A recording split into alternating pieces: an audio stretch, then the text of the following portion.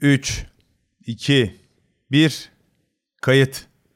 Evet, yanında yine her zamanki gibi Kaan Göker var. Hep nasılsın Kaan Merhaba diyorum. Yiğit. Bugün İyiyim, sen nasılsın? iyiyim ya, nasıl olayım işte. Karantina yasaklar kalktı Türkiye'de. Evet, normalleştiniz. Evet, bayağı bir normalleştik. Bugün kebapçıya gidip beyran içtim ve gavurdağ salatası yedim. O kadar normalleştim. Gerçekten mi? Çok da iyi geldi. 2 de çay içtim üstüne, bir de sigara Of. yaktım. Dedim oh ya, normallik ya dedim. Gavurdağ salatası ve ayran. Ne o? Yayık ayran mı içtin? Ayran içmedim, beyran. Çorba. Beyran ne? Ha, çorba mı içtin? Beyran bilmiyor musun? Yani nasıl bir batılısın Bilmiyorum. lan? Beyran nedir bilmiyor musun? Batılılar mı bilir beyranı? Bilmez işte. Ha, nasıl Tam oryantalist nedir? olmuşsun. Beyran abi böyle acılı, içinde böyle parça etlerin bulunduğu bir çorba. Antep yöresi falan. Kelle paça gibi. Oh. Kelle paçanın Kelle pirinçlisi. paça da sevmem. Anladım. Et de farklı Kopenhag geldi. kriterlerine uymayan çorbaları sevmiyorum Yiğit'ciğim. Kopenhag'a sokayım kriterini de, siktir et ya. Neyse, şimdi tabii biz burada ilk bölümü de bu normalleşme sürecinden tam zıt bir dönemde anormalleşme sürecine girerken yapmıştık. Hani uzun bir yol geldik Kafaca'da. Gerçekten önemli bir testten geçtik. Ben de işte check-up'larıma, kontrollerime falan filan gittim bu kanser ıvır zıvır hikayesi yüzünden. Böyle bugün bir ruhum ilk defa rahatladı haftalar sonra. Her şey de normal, asayiş berkemal, hayat güzel. Her şey iyi yani. Tuhaf şekilde insan sahip olduğu şeylere şükretmeyi öğreniyor zorluklardan geçince. Bu karantina döneminde de bir kebapçıya gidip beyran içebilmek büyük bir lüksmüş, bunu anladım yani. Oh, kesinlikle. Sen hala Belçika'da aynı odada tıkılmış görünüyorsun. Aynen, yani keyifler yine iyi de şu uçuşlar ne zaman açılıyor falan öğrensek de dönsek. Ya Türkiye'ye Dönünce gelme havalimanında peşindesin test yani. yapacaklarmış. Aynen, Ha. dönmek istiyorum. Havalimanında test yapıyorlarmış. 2 saat bekliyor musun testi? Ama yine okeyim yani. Herhalde duruma göre bir şey çıkarsa, uçakta bir kişi de bile bir şey çıkarsa bütün uçağı karantinaya alıyorlar. Ama yine de o halde eve dönmekten, ailemin yanına dönmekten iyidir yani karantina. Bakalım.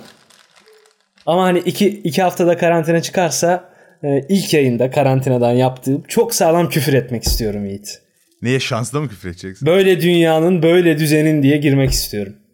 İyi, hadi bakalım. İnşallah çıkmaz tabii. Her ne kadar öyle küfür etmeni çok böyle merakla dinleyecek olsam da çıkmayacağını düşünüyorum ben bir şey. Ne zaman dönüyorsun?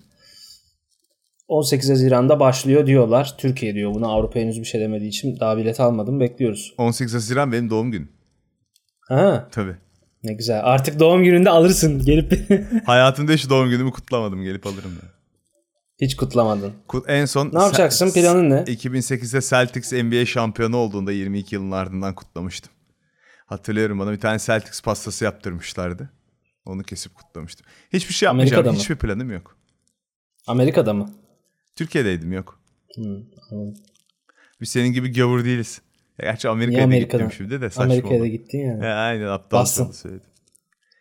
Neyse, gavur kardeşim, şimdi bugün güzel bir konumuz Ha. var. Güzel boş yaptık ya. Ben Şark beğendim. kurnazı diyormuş. Şark kurnazı. Güzel boş mu yaptık? Evet. Aynen. Gavura ne denir? Gavura ne mi denir?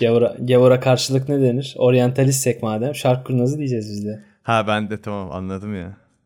Arap de, Arap. Politikli yanlış ol da bir millet küfretsin bize. Sana bir soru Yiğit. Söyle. Hani programımıza girmeden önce bugün Twitch'ten bahsedeceğiz. Bu şimdi bu 2020 senesi, hani 2020 senesi çok garip bir sene oluyor. Avustralya'da yangınlarla başladı. Koronayla devam etti. Şimdi de Amerika'da bambaşka bir yangın kopuyor. Görüşlerin nedir bu konuda? Halka aydınlatır mısın yani? Ne düşünüyorsun bu Valla ben siyahların hareketi bütün konusunda? bunlar olurken bir de şahsen ölüyordum. Bir adet tümörden. Evet. Öyle düşünürsen evet, yani senin benim hayatında için bir de kanser oldu. Yani- Umurumda değil diyorsun. umurumda değil ama normalde olacağından daha az umurumda diyebilirim yani. Hani bir tuhaf bir şekilde bakıyorum. Zaten şu anda bizim tabii olduğumuz düzenin içinde, sadece Türkiye'de değil Batı'da da, yani fark etmez. Bu insanların bu kapitalist düzende yaşarken pek fazla bir şey itiraz etmemeleri zaten tuhaf geliyordu. Ve bence fırsat bu fırsat dendi. İnsanlar işlerinden oldu. Vergi yükleri falan Amerika'da hala sürüyor, yükümlülükleri. İnsanların çok ağır ekonomik bir sıkıntı var. Kişiler, mikroekonomik düzeyde bir sıkıntı var en azından. İşte kira demekten işsizliğe bilmem neye kadar problem yaşıyor adamlar. Aynen. Ve haklı olarak isyan bayrağını çektiler. Beni süper şaşırtmıyor. Hatta beni şaşırtan, ya böyle şeyler daha önce neden olmuyordu dünyada şeklinde bir şaşırmam var benim. Aksine. Çünkü çok adaletsiz bir düzende ruhumuzun üzerinde sürünerek gün be gün hayatta kalmaya çalışıyoruz. Çok aptalca bir şekilde. Neredeyse primitif insanların vahşi hayvanlardan korunduğu gibi bizim de kendimize has süper zorluklarımız var modern toplumda. Ve yani bu kadar başımızı kaldırıp diklenmememiz bile bir mucizeydi diyorum yani. Evet. Bu Minneapolis'te oluyor ya olay. Evet. Polis siyah adamı öldürüyor bularak diziyle. Minneapolis paradoksu diye bir şey varmış. Şimdi ben Minneapolis'in nerede olduğunu bilmiyordum. Güneyde falandır diye düşünüyordum. Minneapolis hani Amerika'nın içi Minnesota. Güney. Minneapolis halbuki kuzey sınırıymış ve Kanada sınırı. Minnesota insanı iyi insandır diye bir laf da varmış. Hani saf insan, temiz insan, düzgün insan ve Amerika'da hem eğitim seviyesinin yüksek olduğu hem de sosyal eşitliğin de iyi olduğu bir yer. Paradoks da şu. Amerika'da hani sen de biliyorsun muhit ayrılıyor. Siyahlar başka bir yerde oturuyor, beyazlar başka bir yerde oturuyor. Genelde böyle bir ayrım var bildiğin. Hani Müslüman mahallesi, Hristiyan mahallesi gibi bir durum var. Var. Bu ayrımın en keskin olduğu yerlerden biriymiş ve çok şaşırtıcı. Güneyde bile o kadar keskin değil. Buna da Minneapolis paradoksu diyorlarmış.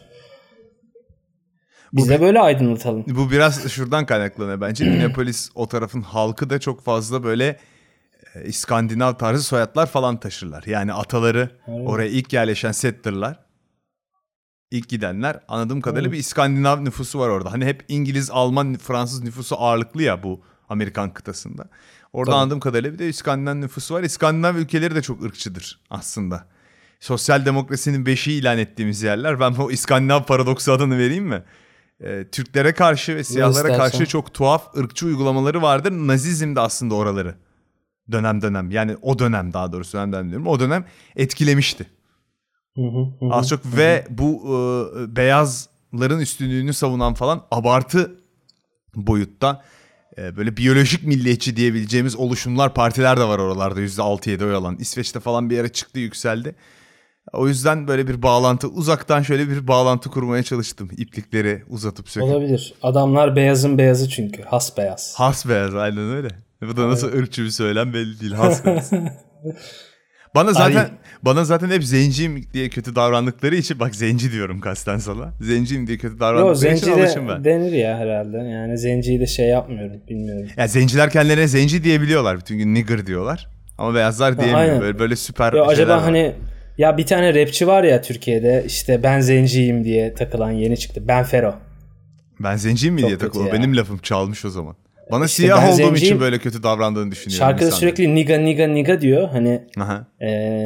Çok ilginç yani, değil mi? Hani Amerika'da asla böyle bir şey yapamazsın beyaz bir rapçi olarak. Veya Yapamazsın. dünyanın başka yerinde de yapamazsın. Hani Türkiye'de siyah rapçi olarak İzmir'de yaparsın ama. İzmir'in nigası. Tabii ki siyah rapçi olarak yaparsın. Aynen.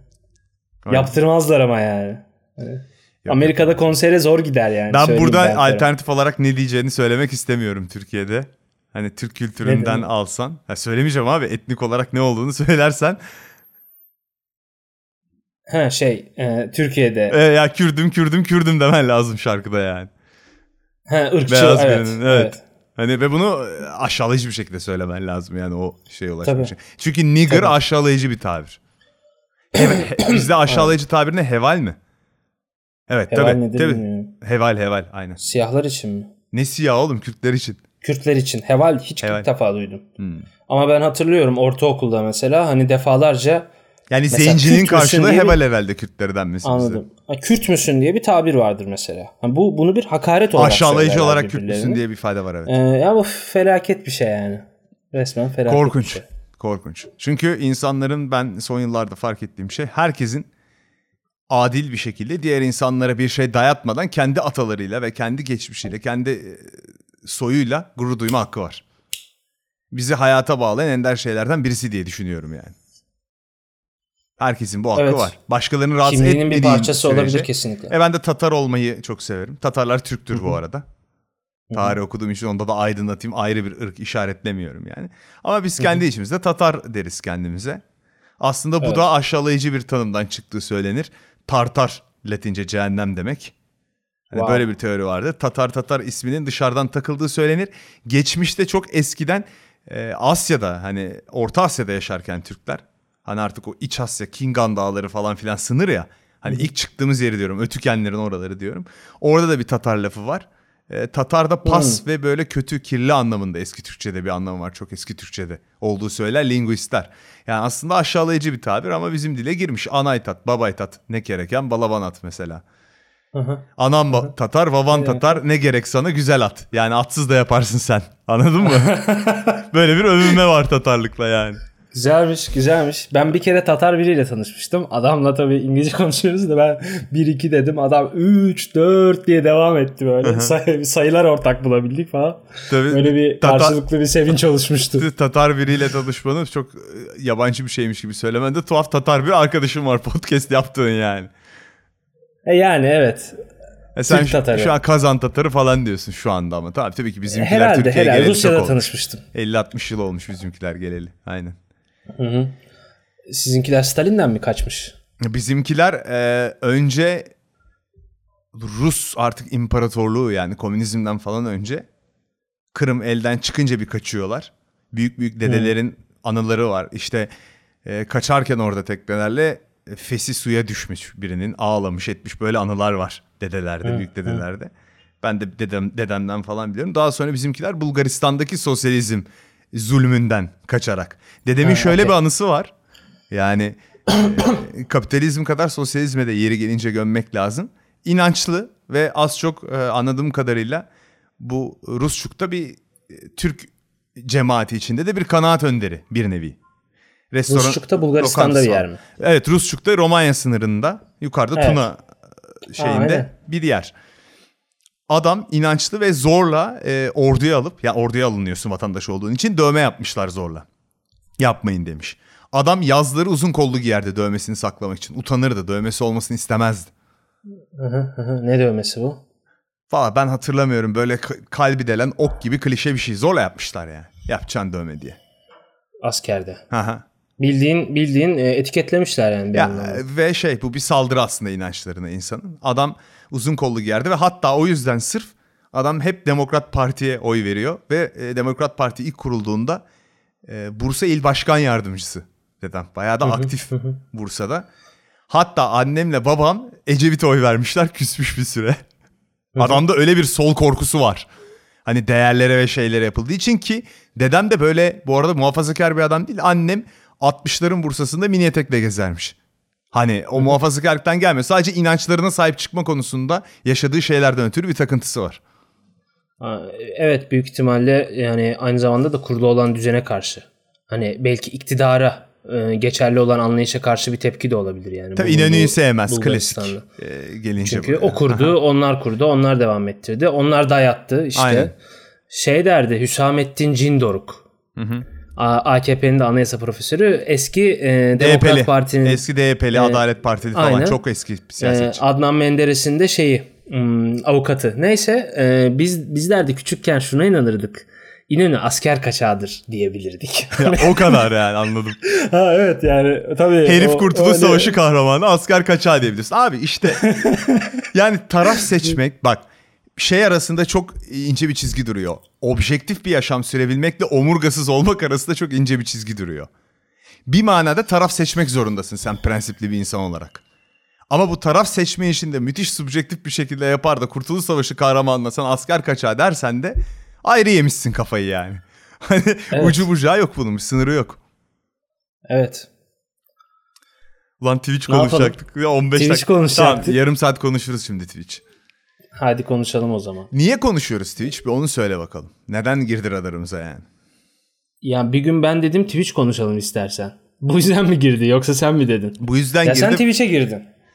Sen Twitch'e girdin. Evet, ben bir 3-5 tane yayın yaptım. Hatta bu akşam da bu konuşma bitince yapacağım diye umuyorum. Biraz böyle bir fazla erkek tonuyla başladı. Küfürlü falan başladı yayınlar. Argo cinsel esprilerle falan başladı. Hatta bir kişi girmiş. Ben Yiğit'i böyle tanımazdım falan diye saydırıp çıkmış. Ben o arada chat'i okuyamadım. Hani YouTube'daki videolarımda daha farklı bilgi veren bir insan var. Yani ilk açılışı şöyle yapabilirim. Yani orada bir kişiliksin Twitch'te. Ben rahat olmayı tercih ediyorum. Ama anlaşılan o ki YouTube'dan bazı tanıyan insanlar beni elimde bütün gün spor ansiklopedileri okuyan bir tip olarak hayal etmişler. Hiç küfür etmeyen. Gözlüsün ya. Evet tabii canım, hiç seksist konuşmayan falan filan bir tip olarak hayal etmişler. Ama podcast'ten tanıyanlar Orada direkt benimsedi zaten. En çok soru da podcast'le ilgili Twitch takipçilerinden geliyor. Podcast niye yok gibi.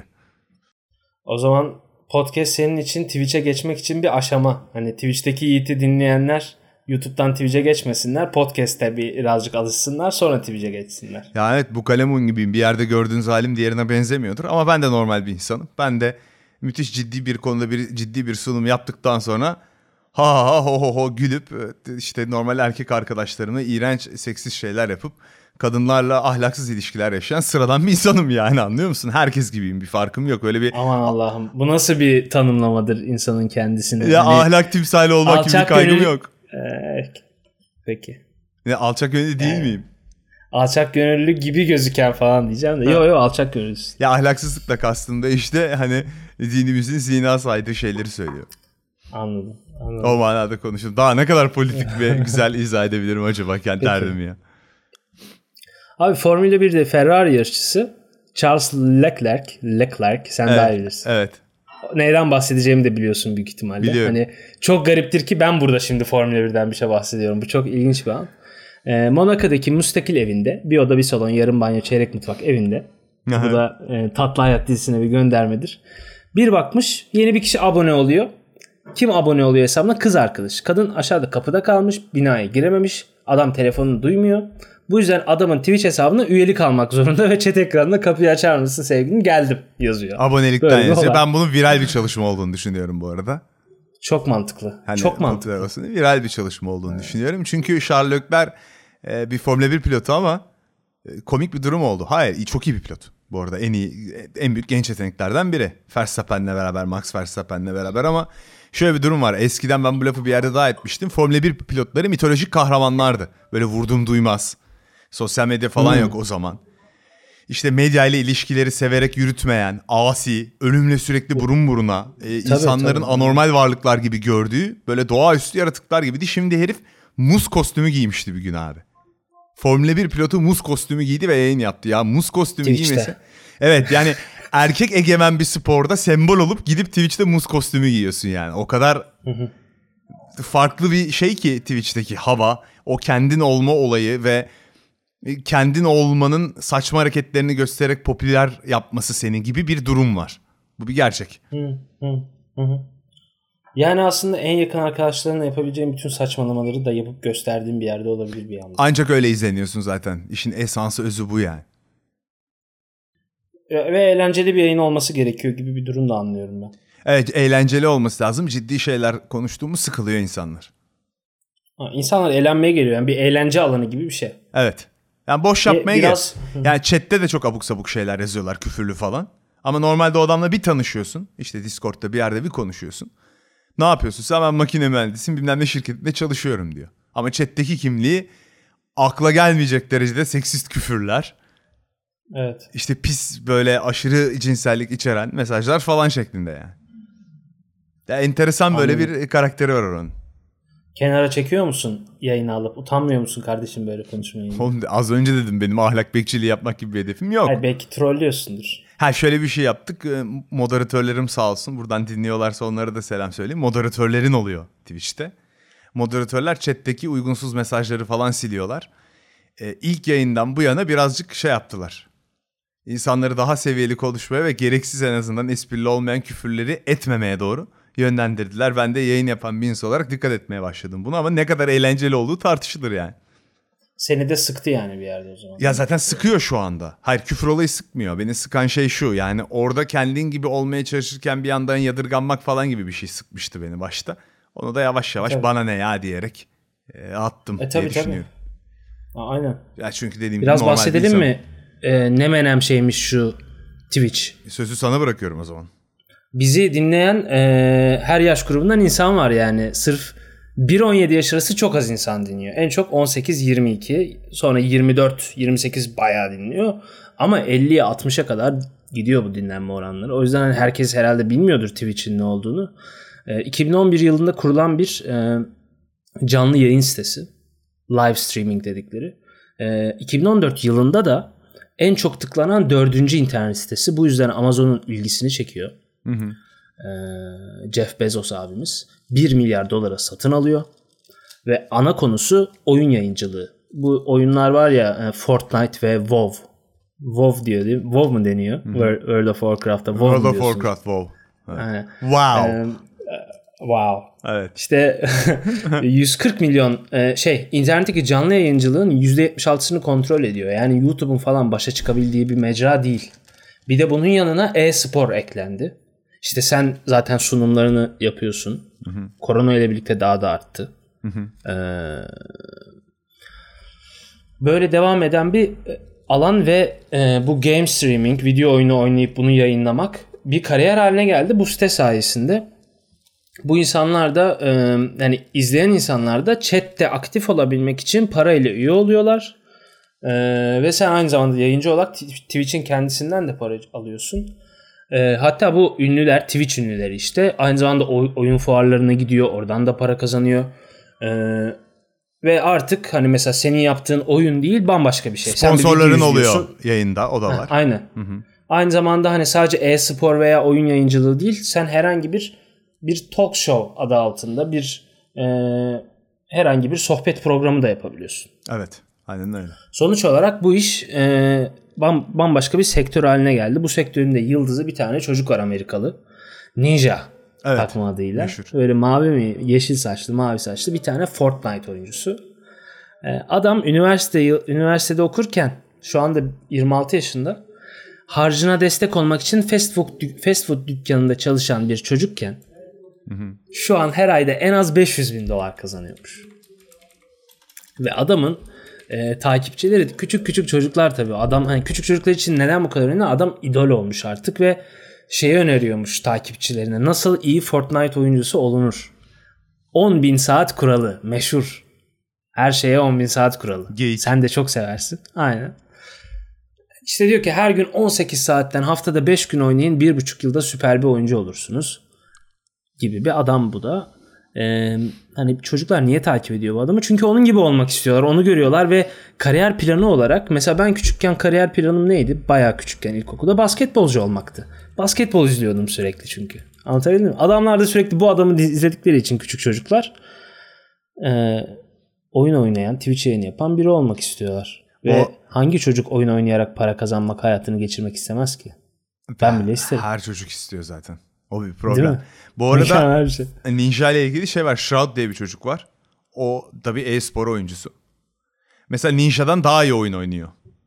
Ve bence hani tavırları falan da daha olgun bir yayıncı anladığım kadarıyla. Ben süper takip etmiyorum ama bir Shroud yayını açsam sıkılmadan izliyorum genel olarak. Güzel oyun oynuyor çünkü. Biraz oyunlarla ilgin varsa. O adam da çok popüler. Herhalde son dönemde belki de en böyle yükselişte olan adam odur. Ninja'yı bilmiyorum nasıl izleniyor ama ilk Twitch süperstarı diyebiliriz bir anlamda, tırnak içinde söylüyorum. Türkiye'de var mı süperstarlar? Var. Bildiğin, takip ettiğin biri var mı? Ben takip etmiyorum hiçbirisini çünkü yaşça daha ufak bir kitleye hitap ediyorlar. Kendileri her ne kadar çoğu fırsatta işte yeni konuk aldıkları takipçilerine hani yaşça büyük bir şey yapan adamlarmış gibi gösterse de, bir kısmı en azından. İki tane söyleyebilirim. Bir El Ryan var. Adını hatırlayamıyorum. Gerçek hayattaki adını. Bir de Jahreyn var bildiğim. Bir tane daha var. WTCN mi nickine? Ferit miydi? Ferit adı. 3 tane büyük benim bildiğim bunlar var. Başka da vardır. Bunlar eş zamanlı olarak 10.000'in üzerinde izleniyor. Hani aynı anda 10.000'in üzerinde insan aktif oluyor yayınlarında. Wow. Haberi bu kadar insan izlemiyor. Yani 300-500 aboneleri falan var herhalde. Bir abonelikten 300 abone diyorum. Hani para verip bir takipçi var, bir de abone var. Para verip abone olan adamın işte türlü privilege'ları var. Farklı emojiler kullanıyor. Bazen yayıncı chatini sadece abonelerin görebileceği, yazabileceği bir hale çeviriyor. Falan filan. Öyle bir kafada var. Güzel yani. İyi bir hayat yaşıyorlardır bence. Benim tahminim az çok oyun ekonomisine aşina bir insansan sadece Twitch'ten gelen ham gelir 20-30 binleri buluyordur bu adamların. Evet. Ya bir de üstüne çok şeyler var. Anlaşmalı. Şuna 100 kağıt kazanıyorlardır ayda. Tahminim. Çok şaşırtıcı. Çok aynen şaşırtıcı. Öyle. 100 kağıtları vardır net diye düşünüyorum. İyi para. Gerçekten iyi para. Harbiden iyi para. Ya benim sorun şu Yiğit. Hani buna bir açıklaman var mı? Neden biri diğer bir insanın oynadığı oyunu izlesin? Yani bu şey gibi, restorana gidiyorsun, biri senin yerine yemek yiyor ve sen onu izliyorsun gibi bir şey. Niye biri bunu yapar? İnsanlar bunu anlamıyor. Özellikle anneler babalar çocukların bu yaptığı harekete hani bu çocuğa ne oldu diyorlar yani. Hani neyi var bu çocuğun?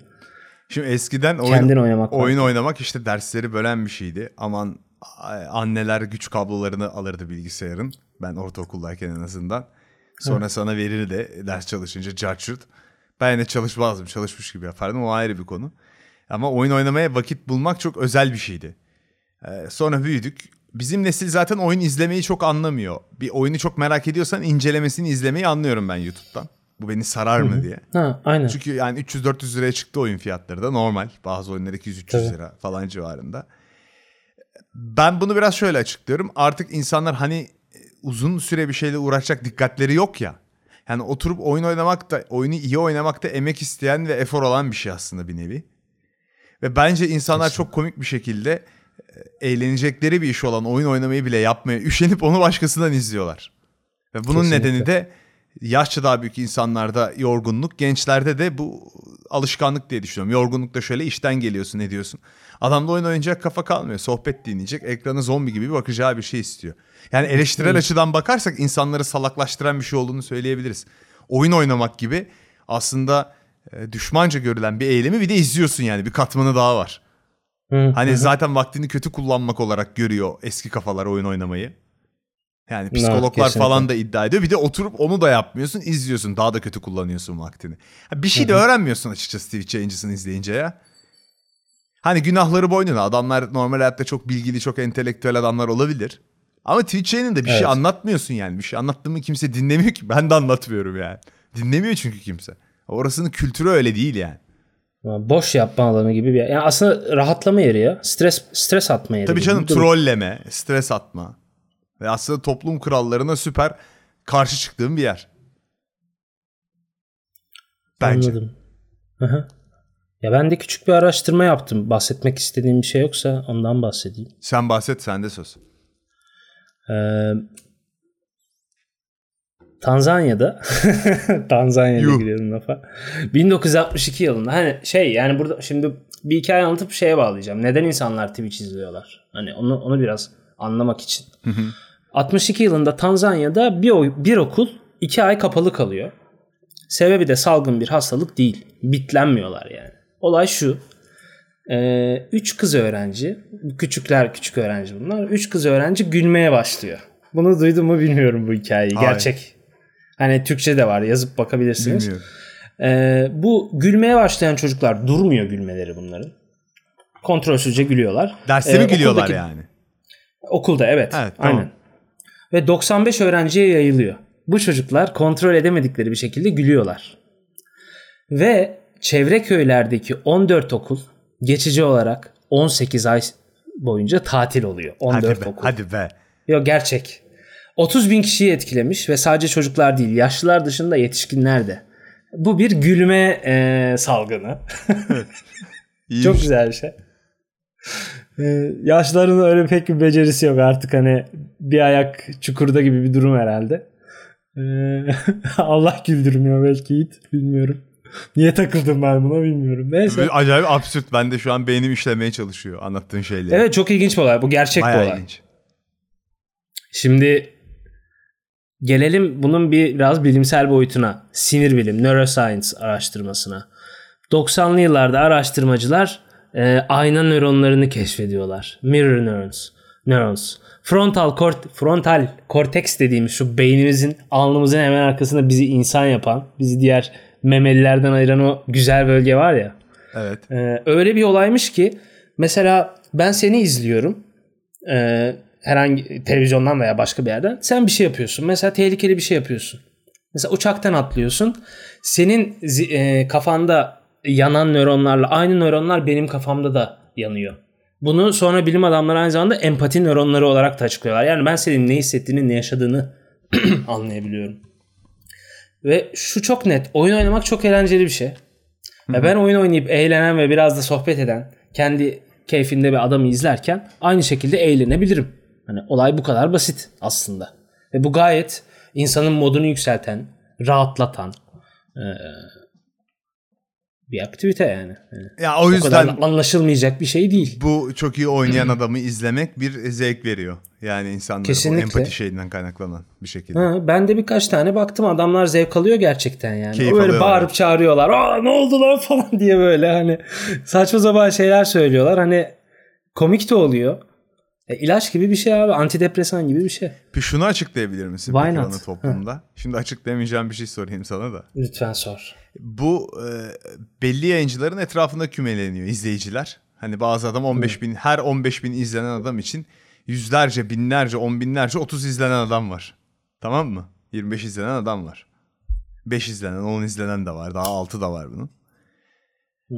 Şimdi şunu anlamaya çalışıyorum. Ben hype denen bir şey var. Biraz da hype'ın etrafında toplanıyor ve bir süre sonra trafik yaratınca YouTube'da da benzer bir trafik yaratma kafası var.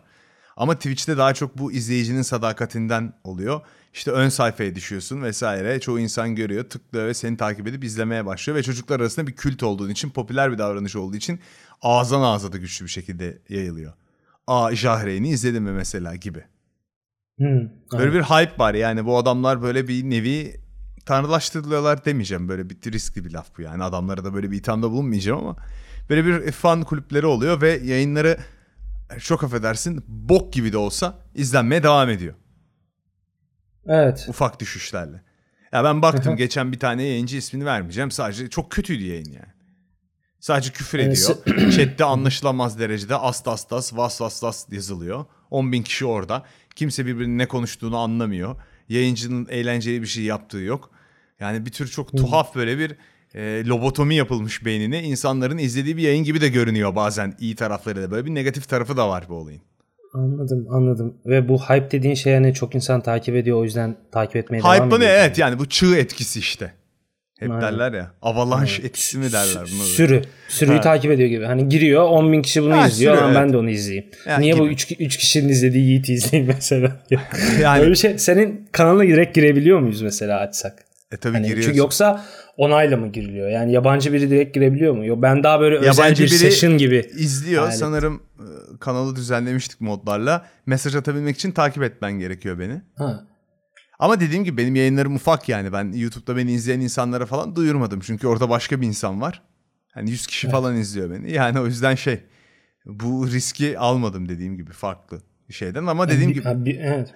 Biri senin işin, diğer tarafta sen stres atıyorsun yani. Oraya da bunu aynı izah etmeye çalışıyorum. Stresi yüklemek istemiyorsun herhalde. Bir beklenti içinde olmasını istiyorum insanlar ama şeyler oluyor. Ya dediğim gibi yani böyle bir enteresan tarafı var. Gerçekten uyuşturulmuş bakar gibi. Bu şeyde miydi? Otomatik Portakal'da mıydı?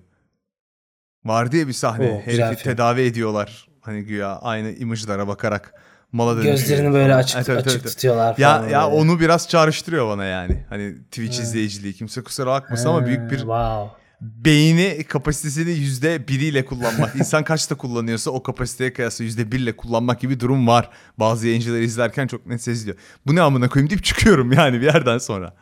2 dakika 3 dakika bakıp. Böyle bir durum var. Yani ne videoda anlamlı bir şey oluyor, ne chatte anlamlı bir şey oluyor. Abi hiçbir şey yok. As. Öbürü am götmeme diyor yayında. Bu yani. Neden izlendiğini anlayamadığın durumlarda oluyor. Biraz yaşla da alakalı herhalde yani. Hani... Tabii ki. O çoğunluk, o büyük sayılara ulaşmak için 18 yaş altına hitap etmen lazım. Çok mantıklı. Hani büyük herhalde kullanıcı da var. Denen abi de bunu halletmiş abi. Olayı çözdü. Evet aynen. Küçük çocuğa erişebiliyorsan. Ama mesela o Shroud dediğim herifi ben izleyebiliyorum. Hem iyi oyun oynuyor. Hem sesi, diksiyonu, dili kullanması İngilizce iyi. Hem de cool bir adam. Yani avaz avaz bağırmıyor. Pis pis küfür etmiyor. Birçok insan herhalde Twitch seyreden, İngilizce Twitch takip eden birçok insan benimle buradan hemfikir olur. Ya iyi bir yayıncı yani. Söz konusu oyun oynamaksa, o bizim şu anda çizmeye çalıştığımız böyle bir yargılayıcı, bir etik ahlaki sınır var ya, onların içinde kalan düzgün bir adam yani. Aynen. Aslında biz seninle ilk bölümlerde bahsettik işte müzmin asosyaller işte korona döneminde evde kaldılar ve diğer insanlar da onların yaptıklarını yapmaya başladı ve bir yandan da içten içe mutlu oldu. Bu hani genelde evde takılan asosyal insanlar.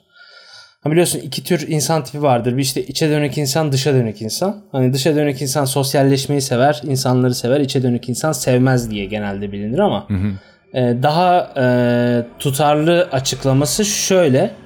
Dışa dönük insan, diyelim ki bir iş yaptın, yoruldun. Enerji depolamak istiyorsun. Kendine gelmek istiyorsun. İnsanlarla vakit geçirdiğinde enerji toplayan insan oluyor dışa dönük. Yoksa içe dönük insan sevmediği için değil. İçe dönük insan tek başına zaman geçirince kendini rahatlamış hissediyor.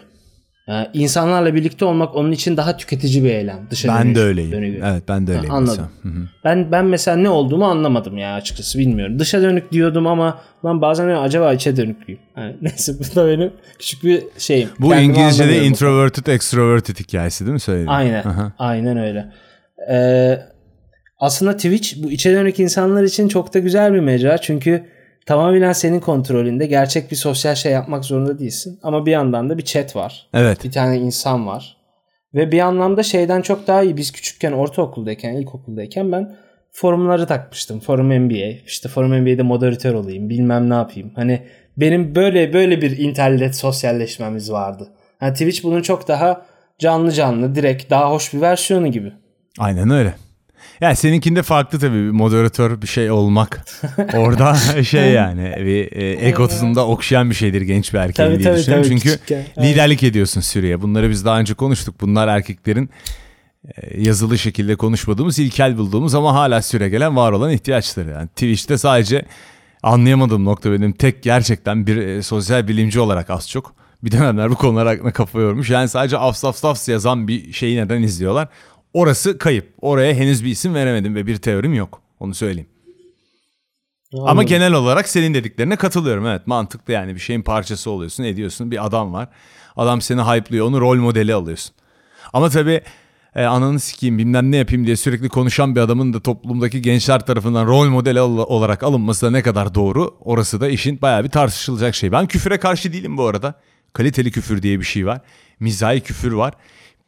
Kaliteli pisleşmek diye bir laf ettiğini Twitch'te yayın yapan yarış pilotu bir arkadaşım var, Emir Aşarı diye. Kaliteli pisleşmek diyor. Bizim chat kaliteli pisleşiyor diyor. Onun da bir 200-300 izleyicisi var şu anda ortalama. Buna da okeyim ama bir yerden sonra bomboş küfürler eden bir adamı izlemeyi ben de gerçekten yok. Yani buna bir tanım bulamadım. Anladım. Geçen gün bir tane bizim bu moderasyon ekibi attı. Adamın teki özellikle az izlenen kadın yayıncılara sapıklık yapıyormuş, chatini yollayıp, kendi chatini. Kendi chatini derken? Yani şimdi chatte onu izleyenler var ya, seni 500 kişi izliyor. Hı. Şu yayına gidin, şunu deyin gibi laflar söylüyor. Sen 20 izlenen kadın yayınına bir anda 100 kişi 200 kişi gidiyorsun. Ve orada abla teyzesin sen bilmem, yani türlü işte trollükler yapabiliyorsun insanlara, evet. Senin yayına gelen adam nasıl yapıyor bunu, anlamadım. Ekibi toplayıp mı gitmeye çalışıyor? Yok. Ya iki seçeneğin var. Bir, yayınını bitirdiğinde birine baskın yapabiliyorsun. Bu baskın şu: bütün izleyicilerini o anki gidip ona götürüyorsun izleyici olarak. Bu bir Twitch'te yayıncılar arası bir sosyalleşme ve dayanışma şeyi. Pas atma mantıklı, şeyi. Çok mantıklı. Aynen, kızları da yürüyebilirsin bence baskın yaparak. Çok son derece mantıklı.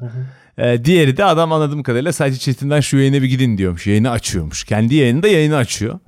Ve oyuna insanları yollayıp onları taciz ettiriyor anladığım kadarıyla. Çok ilginç. Evet, onunla ilgili bir tartışma çıktı geçen mesela.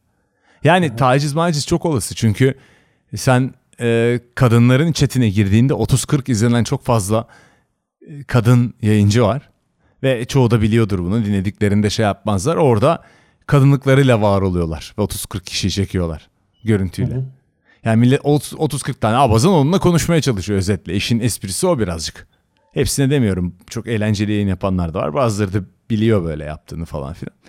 Yani girip biraz onları yayınlarında bozuyormuş anladığım kadarıyla. Ben ofensif buldum bu arada.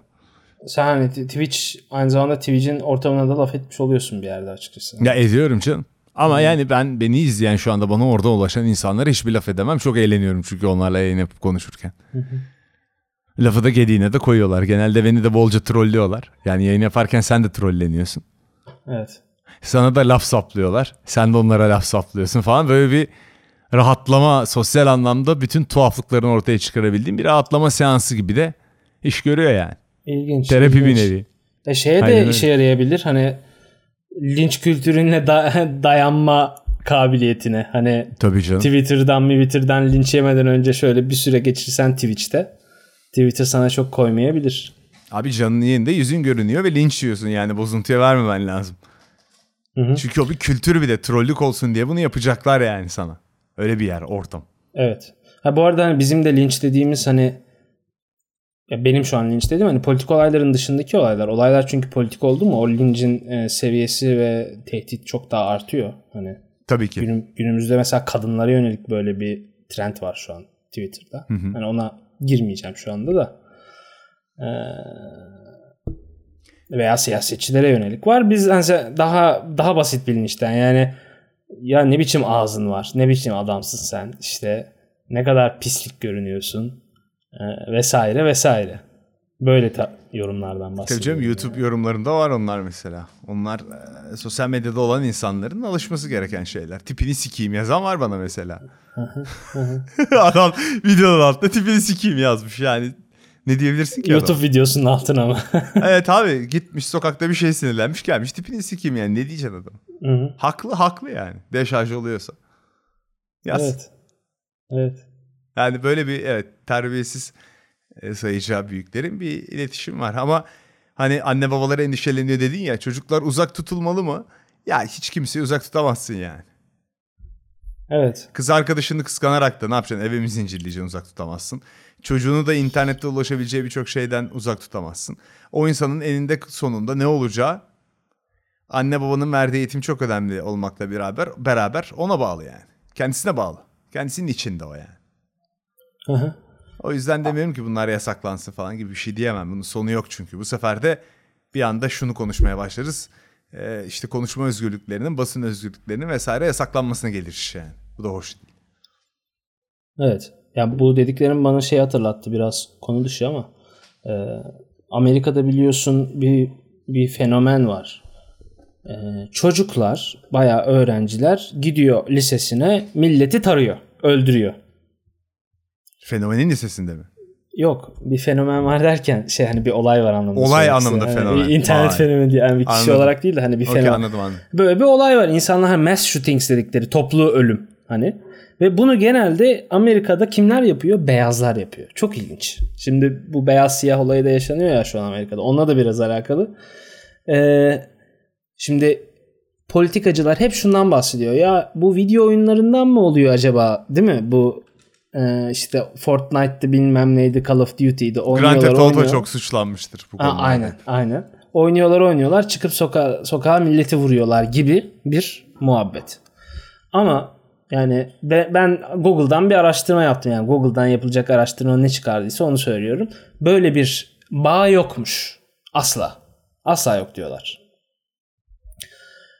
İşin kötü tarafı, maalesef araştırma şu. Mesela zenci bir adam gidip insanları vurursa hiçbir haber ve hiçbir politikacı video oyunlarından bahsetmiyor. Çünkü zaten bekliyor zencilerden bunu. Hani burada bir ırkçılık var, bak çok ilginç. Ama beyaz bir çocuk yapınca tepki şu.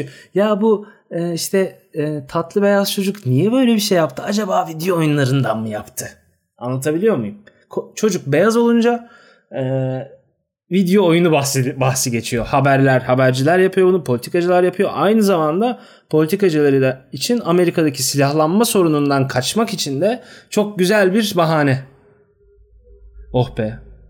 Bundan bahsetmek istiyordum, içimden çıktı. Rahatladın mı? Irkçılığa yine bir giydirdin duyarlı kardeşim benim. Ya biz burada politika konuşmuyoruz ya. Benim esas alanım politika, Yiğit. Ben politika Anladım. Konuşmak istiyorum ama hani tarihten ucundan dokunuyoruz yani. Bu arada gerçek bir felsefeci olarak, gerçek bir aydın olarak fenomenon kelimesini de fenomen olarak Türkçe'de kullandın. Evet. Seni tebrik ederim. İngilizce gibi kullandım biraz. Evet. Yok, kullanabilirsin Türkçe'de de. Yok, kullanılıyor. Türkçe'de de kullanılıyor. Fenomenin ne olduğunu açıklamak ister misin felsefede, yoksa burada durmak mı istersin? Şu an açıklayamayacağım. Vaktimiz doldu istersen. Çünkü. Aynen, duralım. Aynen, vaktimiz doldu. Güzel bir sohbet oldu bence. Biraz da şunu kapatırken bir derleyeyim, toparlayayım. Sen de fikrini belirt, öyle şey yapalım. Tamam. Aynen. Bütün bu karantina döneminde herkes yayıncı olmaya çalıştı. Instagram'da, şurada burada. Ve bu olay bir tür biz de yani podcast yaptık, aynen ekledik. Ben Aynen doğru yok. Katılıyorum. Yok biz kesinlikle. önceden yapacaktık ama sen kanser oldun o yüzden erteledik. Şimdiye kısmet oldu. Neyse evet. Yani herkes bu dönemde böyle bir şey ortaya koymaya çalıştı. Ortaya koydu falan filan derken Twitch'i de bu anlamda yeni tanışan yaşça büyük çok fazla insan var. Ablam falan soruyordu geçen bana bu Twitch ne diye. Power FM'de konuşulurken duymuş çünkü. Hani ne kontekste konuşuluyor bilmiyorum. Ama konuşuluyor. Ne olduğunu anlamaya çalışıyor insanlar diyeyim. Evet benim için de fırsat oldu yani. Hiç bir sene önce adını duymadığım bir platformdu. Millet bilmiyor hala ama çok patlayacak belli ki. Patlamaya da devam edecek. Ya patlayacak kadar daha da büyüyecek. Aynen. Bence. Bu bireysel yayıncılık hikayesi televizyonu gömdü çünkü bitmiştir o iş yani. Evet. O zaman görüşmek üzere diyoruz mi? bugün. Evet, haftaya görüşelim ama bu sefer. İnşallah ya. Aynen. Çok yoğunum diye naz yapayım mı? İnşallah görüşürüz haftaya. İnşallah. Tamam hadi görüşmek üzere kapıyoruz o zaman. Görüşmek Herkes üzere. iyi baksın kendisine. Aynen öyle.